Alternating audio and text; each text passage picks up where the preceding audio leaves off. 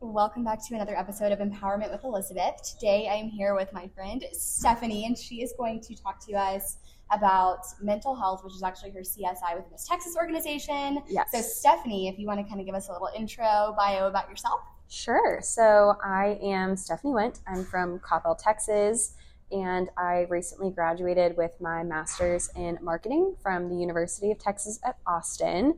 And my CSI is called Bridge to Better, a mental health movement. And it stems from my own story and experience with struggling with my undiagnosed mental health and the struggle to get diagnosed, and the process of what came after, and the process and journey I'm still on of discovering more about myself and how to be the healthiest mental version of myself. I love it. So talk about what got you interested in the mental health advocacy portion of that.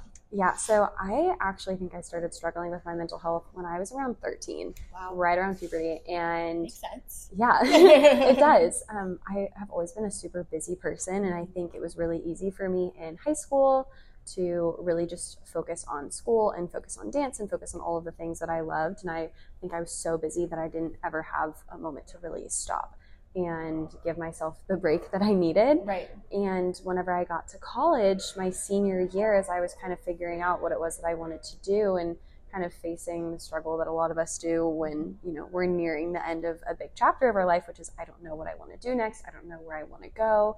My friends are leaving, and kind of just being really unsure. And I kind of felt myself really falling into depression. And from there, I went into my master's program and was just experiencing really bad burnout.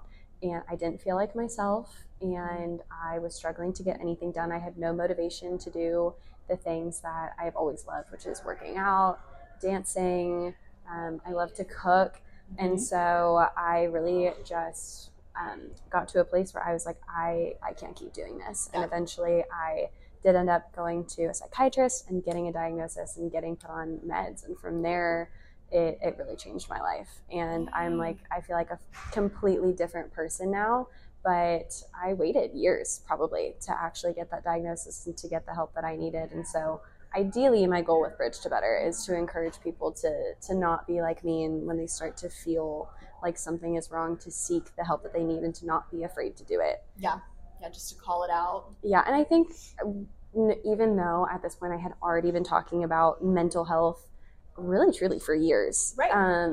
I think I myself was still scared to admit that there was something wrong. Yeah. And there's still a stigma. There still is, especially in, as a former dancer, there's just this pressure to always be perfect, both on a stage and off the stage. And in pageantry, it's similar, but I do think it's moving towards being a little bit more genuine and being more authentic and explaining that, we're not flawless Barbie doll people. We are true human beings who have flaws and have things that we struggle with. Yes. And, but whenever I first started competing in pageants, it wasn't like that. It was very, there's just this pressure to be perfect. And I think I still was holding on to that. Yeah, that makes sense. What is your favorite thing about mental health advocacy in your CSI? I think my favorite thing is that it can be really simple to take care of your mental health. And one thing that really changed my mindset about mental health was when someone told me that we need to treat it the same way as we, as a society, look at our physical health. I love that. Because there is so much in the media, there's so much in the way that, in the things that we're taught in elementary school, that we should be working out every single day and we should be eating healthy. Yeah. But we haven't been taught how to take care of our mental health. And that's something that I feel like as a whole, we're really just exploring. And so whenever I competed in the Miss America organization as a teenager, I competed for 3 years from the time that I was 14 to 17. And I actually was Miss Texas Outstanding Teen. And during that year, my CSI back then it was a social, a platform. Back then it was a platform. One of the many words. And it was called #SpreadTheSmile. And so looking back on it now, what it was a reflection of me trying to find the things that brought me joy in life while I was struggling behind the scenes, and wanting to help other people find the small things that made them smile. Yeah. Because those were the things that I clung on to that, helped me get through the hard times, was dancing, spending time with my friends, finding just little moments and things that I could do throughout the day for myself and for others. And I just felt so good volunteering, getting out in my community, serving other people. And I did a lot of volunteer work in high school that had absolutely nothing to do with mental health or my CSI. and just feeling it's of fun. the feeling of giving back honestly was like one of the reasons I kept coming back to this organization, because I loved it.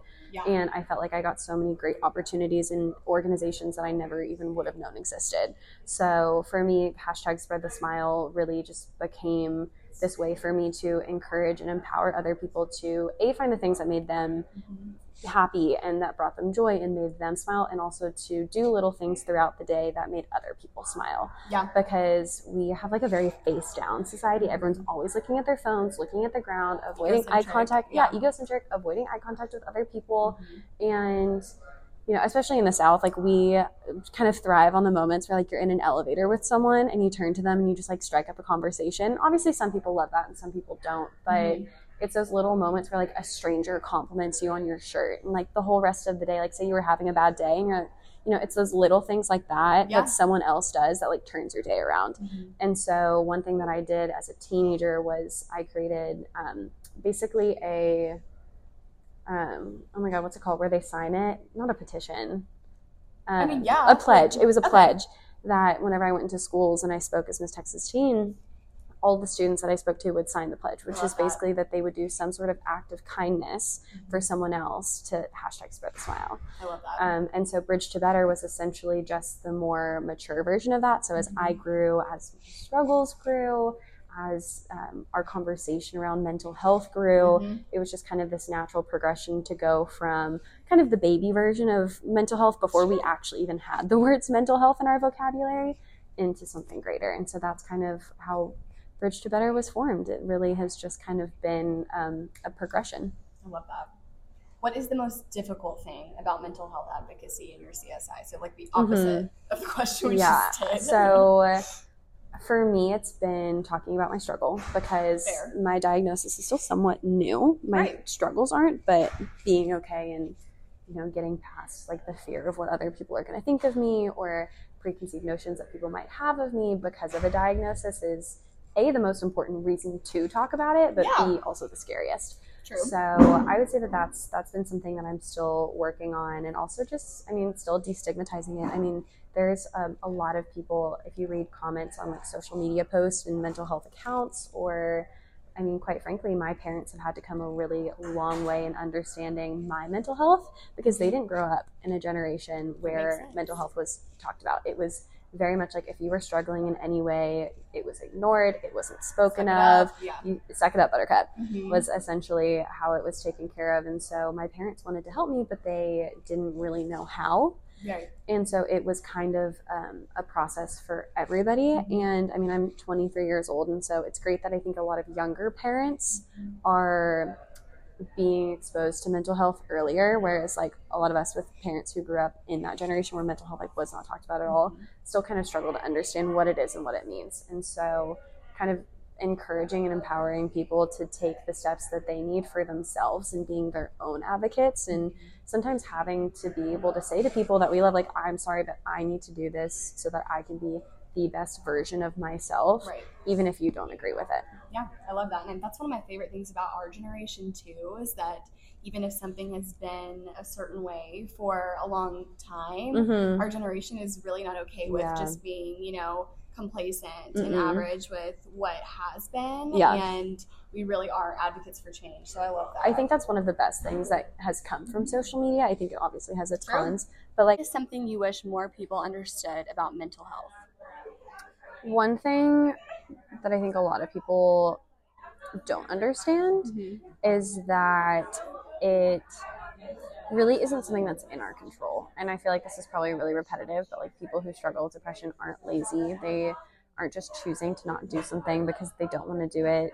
They actually have just this, I mean, really truly like a disability and an inability to get these things done. So I would really like to see a movement towards it being treated in the same way as physical health, like in the same way that we have sick days. I think companies choosing to do like mental health days and having mental health resources, because there really truly is a need for it. And I think a lot of people think it's weird because it's different and it's new and they don't fully understand it.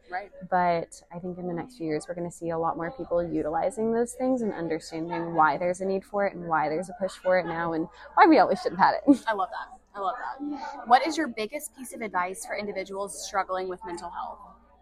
I would say define what works for you. So in the same way that, I mean, obviously, like, we've competed in the Miss America organization and we've been dancers, and so we are very attuned to our bodies. We know what works. We know what we should and shouldn't be eating before we perform. We know that, you know, we should be cross-training and working out and lifting weights. And so your mental health is the same way. You have to find what works best for you, for your body, for your mind, and for your life. Like, for me, I tend to be really scatterbrained. I have ADHD. And so ADHD is so broad in the ways that it affects people. And so the little things that I have to do are things that, like, people wouldn't ever even think of.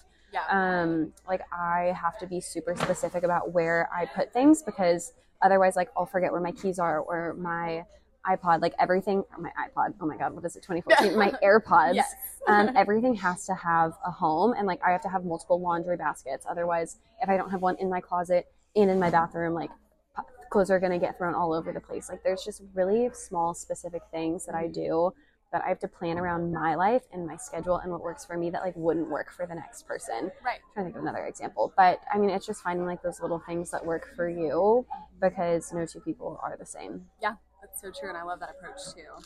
Well, thank you so much, Steph, for coming on and Thanks chatting for having me. Yay. And I will see you guys next time. Bye, y'all.